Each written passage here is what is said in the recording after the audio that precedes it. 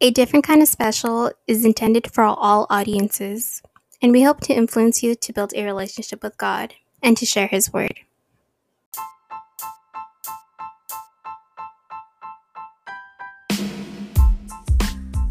Hey, listener, to wherever you may be at in the world, welcome to another episode of A Different Kind of Special.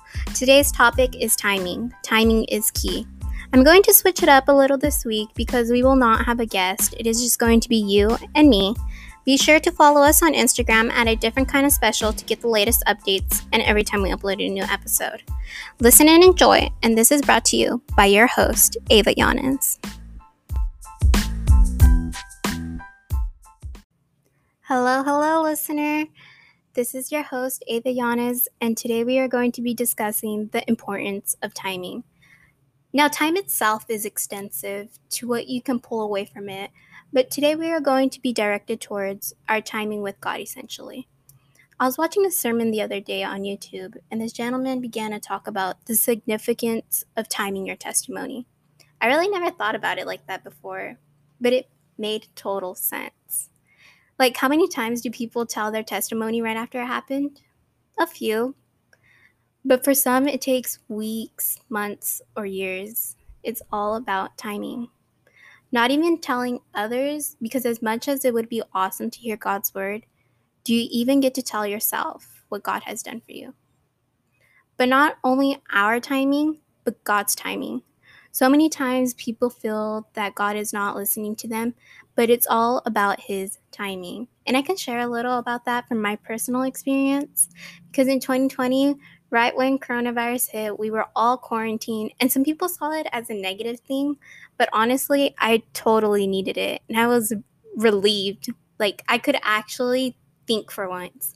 It was like the entire world was moving too fast for me, and I needed a break. And in this time of reflection, I asked God, as I was having more time to think and figure out what my next step in life would be. I was in a season in my life where I was living for myself. Like, that's totally fun to live life and hang out with friends, but there was no purpose in it. So I asked God, what is my purpose in life or my calling? And most people don't find that until later in their life or struggle in trying to figure it out. And I really wanted to know from God, and I wanted to be an anesthesiologist, or I want to be an anesthesiologist. But how would I know that's what God wants for me? I was seeking His approval. So I asked the questions.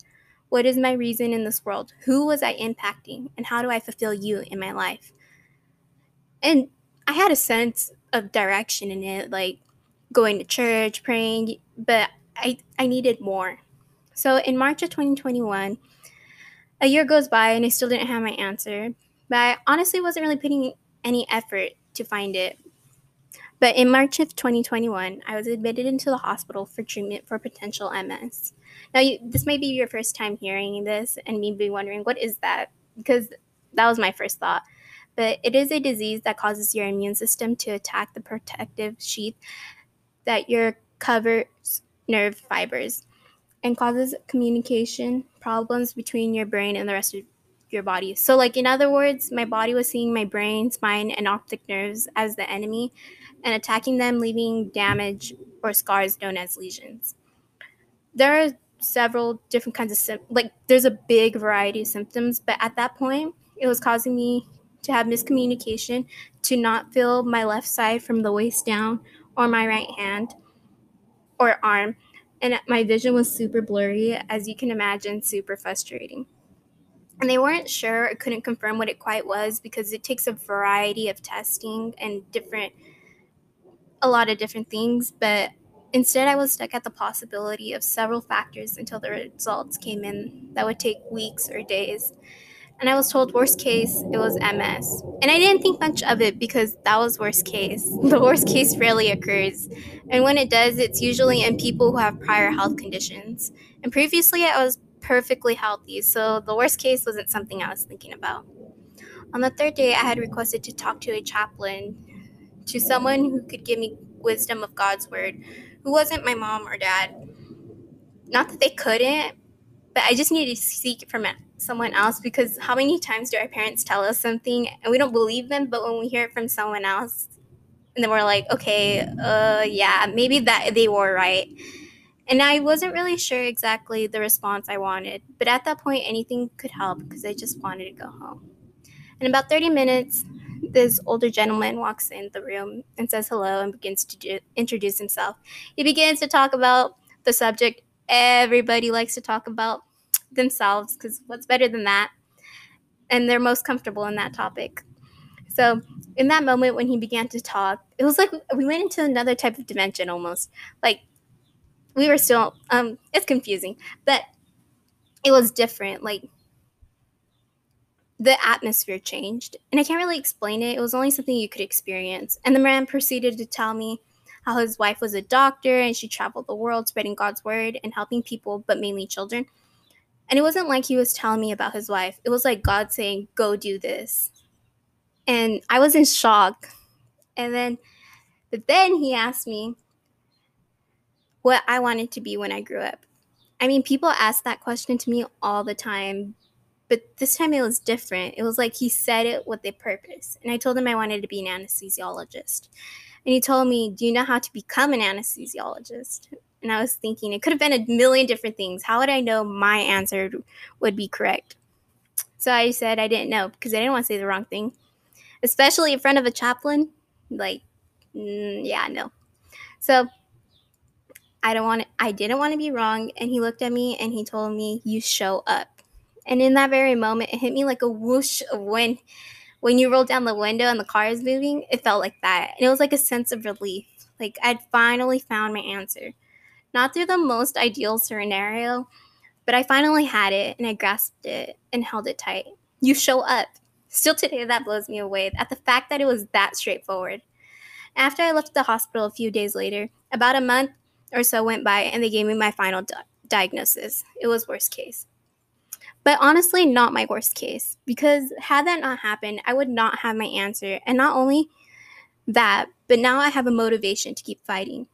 So the answer was so simple, but yet so precise. And that was God's timing for me. He is always on time. In a place that I felt like I was going down, he brought me back up higher than I could ever have been and gave me the strength to find my motivation to keep going with strong faith. And I could have shared my story with other people because we're in June and that happened in March, but it's all about timing, knowing when it's the right time for you. Prior to this, it wasn't my timing because I could have told you what God had done for me, but not being in the right place for myself to share would have just made me a hypocrite. And going back to the YouTube video, when I was watching the sermon, it made sense. You don't always have to tell the world because it's meant for you, but you have to tell yourself your own testimony. So whoever needs to hear it, it doesn't always need to be told to someone else, because if you know your own testimony, that's what really matters.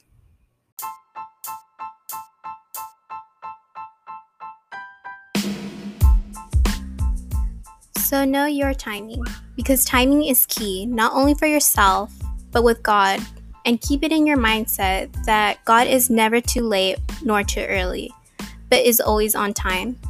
Stay tuned for next week to find what our next guest, different kind of special, is with God. This is your host, Ava Yanes, and thank you for listening.